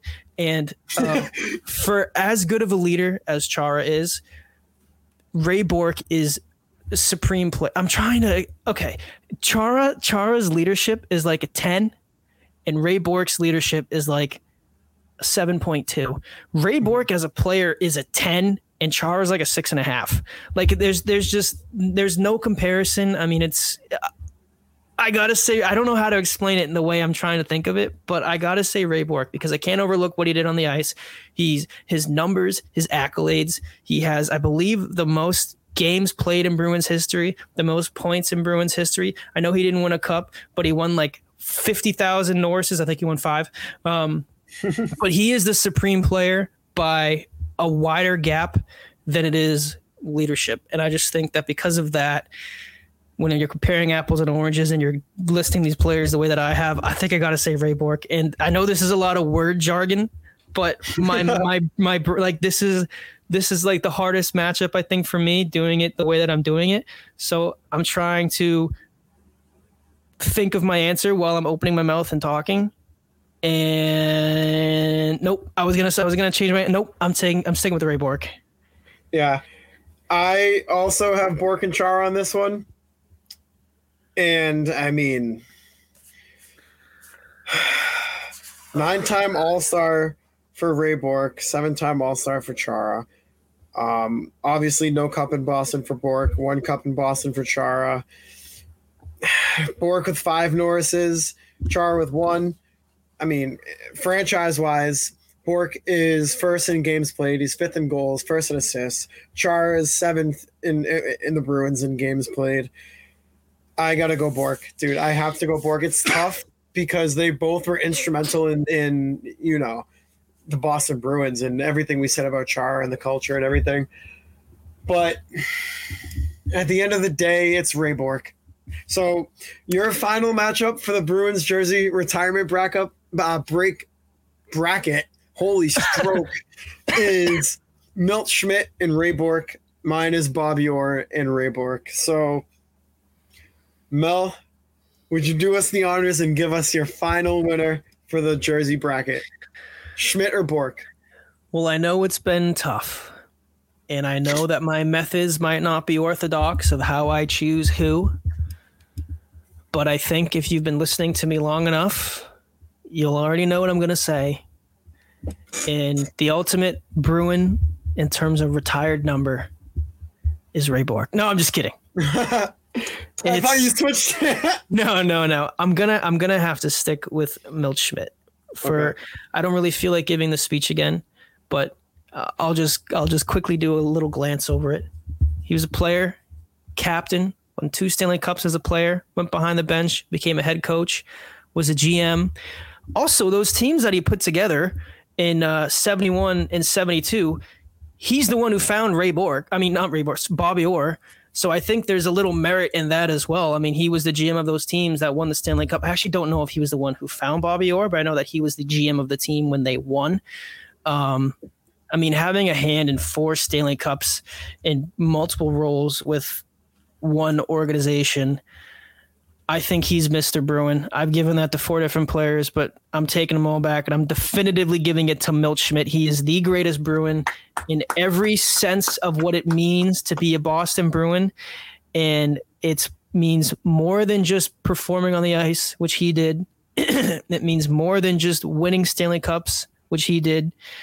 It means exemplifying what it means to be a Bruin. And I just think that nobody has done that to the level that Milt Schmidt did. And it doesn't matter who he's up against. Like we said, he was up against round 1, the second greatest player in the history of the sport.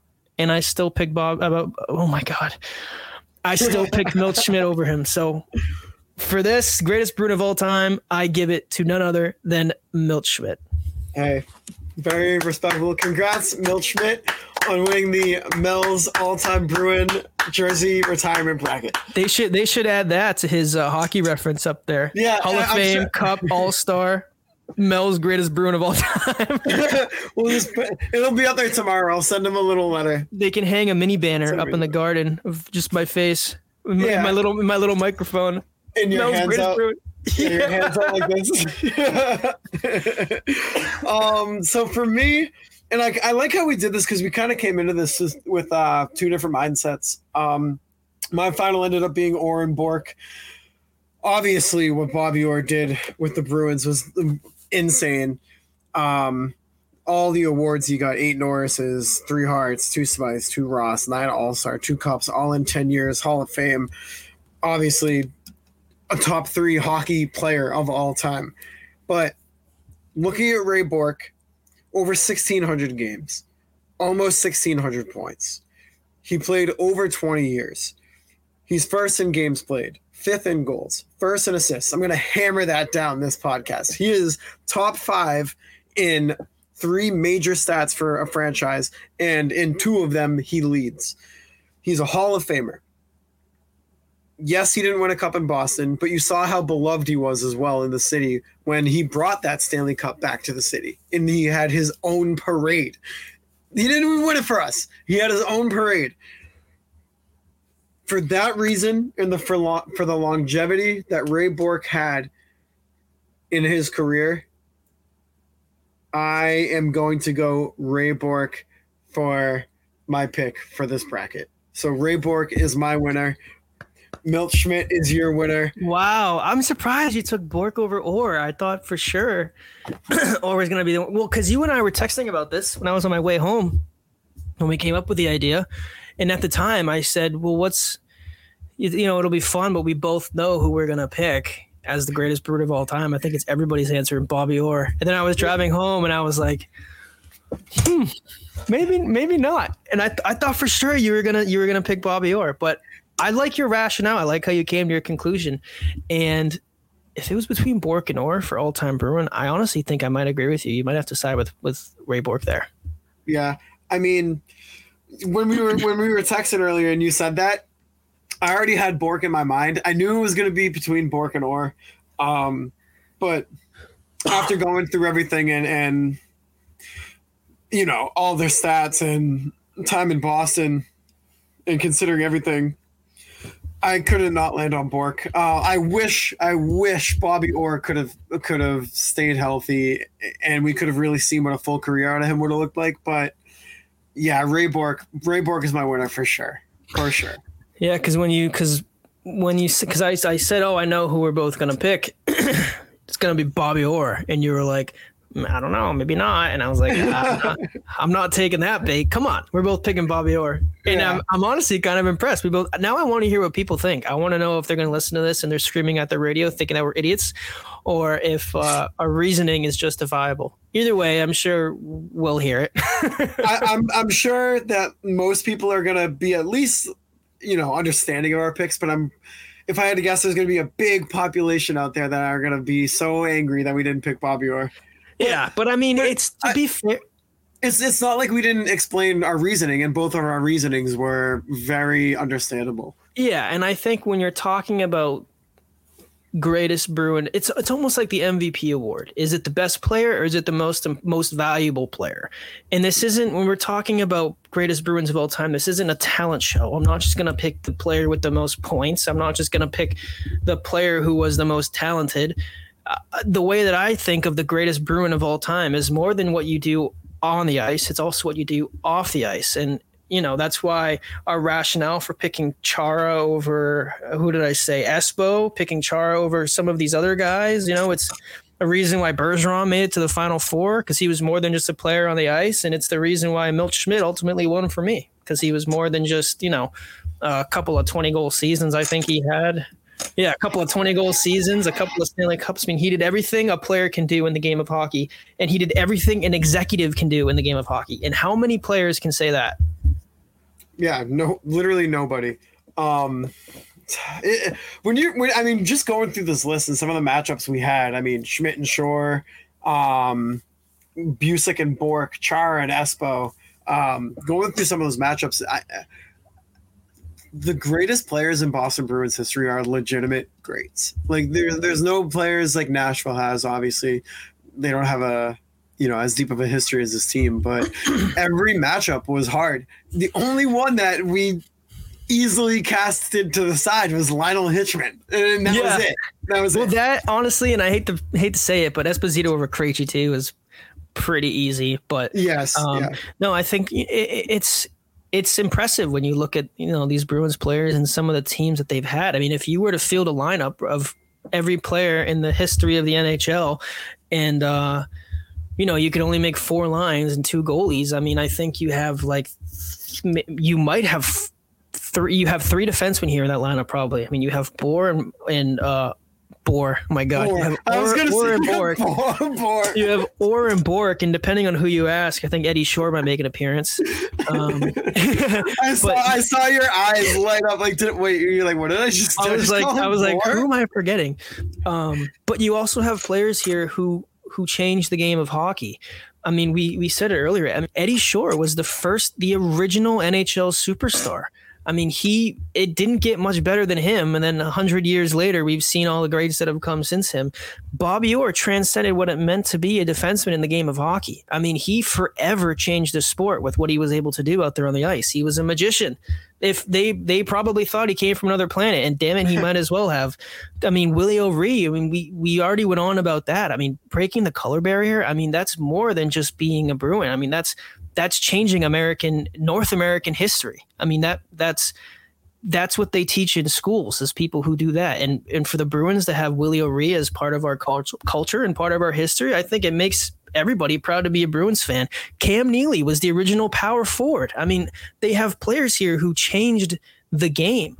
And that's what it takes to get your number retired in Boston, and to look up there and to see that they have multiple players who have had an effect like that, an effect that's forever changed the fabric of the Boston Bruins organization, and players who have changed, the game of hockey, and players who have had a cultural impact on being an American and integration and all that. I mean, it's impressive, honestly. I can't believe that some of these guys were Bruins way back in the day, and even some of these guys that are Bruins presently.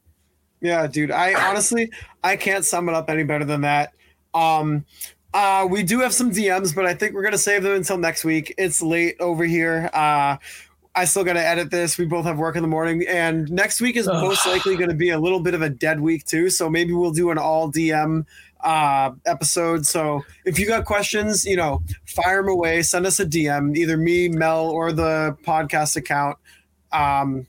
What else we have too is we still have those voicemails from when people called in about Bergeron's retirement that we haven't played. Yes. We've kind of been holding on to those. I think we can also, we have 3 of them. I haven't checked. We might have had more recently, but we can play those as well. But I think next week can be an episode dictated by you guys, where we can answer your DM questions. We can listen to your voicemails, unless Austin Matthews becomes a Bruin next week, or Scheifele or Lindholm gets traded here. But I'm expecting there's really going to be no news other than maybe another episode of Bear Tracks, and maybe we see a second Tim Thomas sighting. I don't know. I'm not holding my tongue, but I need him to come to the Garden one of these days. This season, dude, it's the 100th year. Actually, I bet he comes this year. I bet he comes this year. Honestly, I feel like Tim Thomas has been to the Garden plenty of times, but he probably goes in disguise. Like, he's probably way up in the 300s. Honestly, a disguise of Tim Thomas is shaving his mustache. I wouldn't recognize him if you walked in without a mustache on. I'd be like, who the hell is this guy? Dude, all he would have to do is put on a really big sweatshirt and a wig, and you could walk around carefree. Jim Flomas. Hey, come on in. Jim Flomas from Pennsylvania. I'm just sitting out in the bleachers, just checking out the game. You would look really good with a mustache. You ever try to grow one? Hey, well, yeah. With that, we'll probably wrap this one up. But like we said, next week is going to be an episode dictated by you guys. So any thoughts you have on anything, send them our way. We'll gladly speak on it. It could be about anything at this point. It's the off season. Let's have some fun. Send us anything that's on your mind. I know Marty, sneak preview on this one. He sent in a DM. It was, would you rather fight? What was it? It was the Crab Rangoon question, right? Because I know. That was memes. Yeah, that was memes. I want to read it. I want to read it because it has significance. This is the only one we're gonna read just because it has significance right now because of what we've been tweeting. He said, "Would you rather fight 100 crab-sized Rangoon or 100 Rangoon-sized crab?" All right, so you'll get that answer on next week's episode. Oh my God. Yeah, send us more questions like that. We'll just kind of go off the rails a little bit. But with that being said, I do want to remind everybody that we are in partnership with the one and only Primetime Productions. You can follow them on Twitter at Primetime Prods. We're streaming EASHL tonight, actually, because this drops on Thursday. So Thursday night, we're streaming some EASHL. Chris Davis, Nick Tedesco, Con Walker, obviously me and Mel as well. I also want to give a shout out to the Only Bruins boys. I apologize. I got your day wrong last week. Only Bruins streams their EASHL games Wednesday nights. I said it was Tuesday. I was wrong, and nobody beat me up more than I did about it. I didn't sleep for a week because I was so torn up about getting the day wrong. They stream Wednesday nights. Go check them out. I already mentioned it earlier, but Ace streams his 2-pad stacked. I think you know what? Let me go read what his Twitch is because I would have got it wrong and I would have gotten yelled at. Ace's Twitch is Ace043. He streams every Monday. I believe his first one was this past week. So you have Only Bruins on Wednesday. You have us on Thursday. You have Ace 2-pad stack on Monday. And NHL 24 release trailer was today. They got cross-platform, baby. So 2 months from now in October, you're going to see all of us playing together, and I can't wait for it. Let's go, dude. You're also going to see some Something's Bruin versus Only Bruin 7-game series on NHL. Oh, man. If you saw the timeline this week, we were sending memes back and forth to each other. All fun and games, but in all seriousness, it would be an easy 4-game sweep for the boys. Yeah. No, they actually suck. And we fooled them because if you were watching our stream last week, we just played threes. It was me, Colin, and Sully playing. And I think we lost every game on purpose because we knew that they were watching. So we threw the game. So they're gonna think, these guys don't back check or they suck.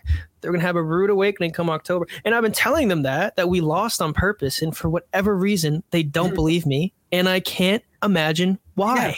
Do they think like we like when we try we lose? Come on. I don't know. We're like better than that. Nobody sees it, but we play every now and then, and when we don't stream. And we don't lose a game. We're undefeated. We're undefeated when we don't stream. Yeah, it's the Something's Bruin way. I mean, we like to mess with people. We draw them in. It's like it's like counting cards. We're cheating over here, man. We're trying to draw them in. Yeah, man. So I'm excited for crossplay to come up. We're gonna have a ton of fun with that. Obviously, we'll play NHL 23 for as long as it exists. Until 24 comes out. but with that being said, you can follow the Something's Bruin Twitter account at Bruin Something. We'll be way more active on that as the season goes, but right now it's just breaking the news.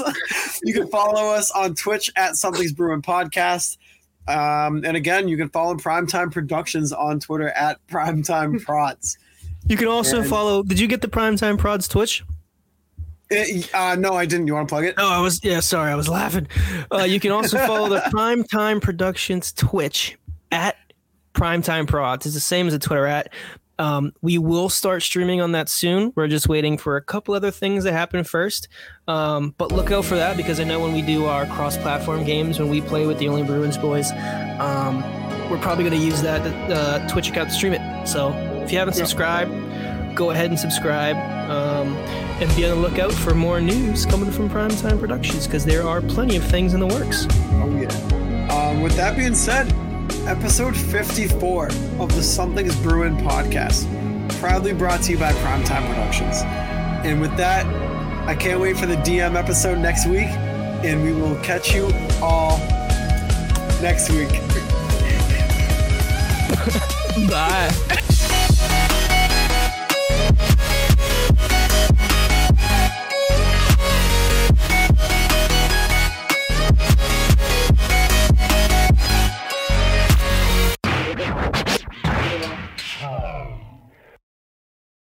I think of just getting watching play, especially the 2011 run. Came up with some pretty big plays and moments, and that backdoor pass to Nathan Horton against Tampa. I think that one kind of comes to mind when I think of Krejci and how he's just able to kind of slow the game down like that and make those plays and at the right moments and in big moments. But that's the one play that kind of comes to mind when I think of Krejci. No, definitely. I loved in every situation where we had team parties and whatnot, being able to get a few moments to talk to him in those settings was really nice, because it was easy to open up in those moments and get to know him a little bit better. But his humor is like nobody I've ever met. His sarcastic humor is pretty incredible. And we made that pass to Nathan Horton in Game 7. So again, as a fan, I wasn't even part of the organization yet, but just another guy who always stepped up in big times and was such a clutch player for the Bruins and all these cup runs. So that one sticks out for me. I guess just getting to hang out with him on an off day. We had a double off day. He texted me and we went and met up. We ended up having a long day together and had a lot of laughs. He ended up dressing up as Ted Lasso, and that was pretty funny. And, that's a memory I'll always have, and I'm glad that I got to spend all that time. Favorite catch memory? It was probably like first time I met him, because I've obviously like being around the team a little bit last year. You heard a lot about Krejci, a lot of Krejci stories, and it was just fun to be part of that and see him actually, like, he has those funny jokes. He doesn't really show that much emotions, and it's so funny, his humor. And but especially like early in the year, like some guys, we had some new people around there that wasn't really like used to it, and it was just funny to see him. He's cold as ice, go and say his kind of jokes, and he's kind of walk away and like see the reactions from people. And no, he's great guy. And I think one of my favorite hockey memories of Krejci was during our 2011 run. We played Philly, and he scored an overtime goal. And the thing about Krejci, what is so special about him is he's the most calm player I've ever seen. And no matter the pressure situation or the time of the game, the momentum swings that are going on, he's always very, very calm. And I was laughing so hard at this. He scored an overtime goal, and it was as if nothing happened. He wasn't fazed at all. And I was like, this is unbelievable. If I scored an overtime goal in the NHL playoffs, I would be going bananas. And this guy was just like, it was another day at the rink for me. It was like he was playing ball hockey. And that's what I was like, okay, this guy is just a different breed. There's a reason why he's special, and he does what he can on the ice because his mindset is just like that 24/7. Just any time spent with Krejci off the ice, he's one of the funniest people I've ever played with. And his sense of humor. Krejci was one of those guys that you walk into a room for the first time being a young guy, and you got to do a double take because that's really him, right? He's such a presence, and the way he carries himself as a true professional is something that I always looked up to in him. And he's an all-out competitor. No matter what the stage of the game is, big or small, it didn't matter. He always came to compete, and he brought every teammate around him up a level, it seemed like. So he's one of the funniest guys I know too. So it's always good to have laughs with him, and just a really special individual. Krejci is a person that for me at first was hard to read. Once you get to know the real David Krejci and you understand his humor and understand how he is as a person, I get why so many people love him. And he is one of the best guys out there. And the way he, the same thing there, the way he carries himself, the way he jokes, the laughs, everything about him is, it's a lot of fun. When I went for the first face-off with him on the ice, I think it was one of the first games, and we had set plays after the face-offs, and he just said a random word that it is, and no one knew what it was. And I was like, Gretch, like what is it? What are we gonna do? He was like, well, if you don't know, they're not gonna know. So just skate somewhere and do whatever, because it's gonna throw them off. And I was so nervous. I was like, I'm playing with Krejci and Pasta first game. I don't know what to do. And just like that's just the player. He is the guy he is. He's sarcastic sometimes, and he just tries to get sometimes these little jokes in. And I was just talking about it with Pasta. He's like, yeah, he does it too. Every time there's a new guy, he just throws him off right away with this. And so that was a funny memory right away from the start of the season. Probably his reaction after we won. He actually had a hat too, like a Stanley Cup champion hat, and it was too big for him, and he just looked so funny. And just that joy and his smile, his eyes, the emotions. I think that's something I'll never forget.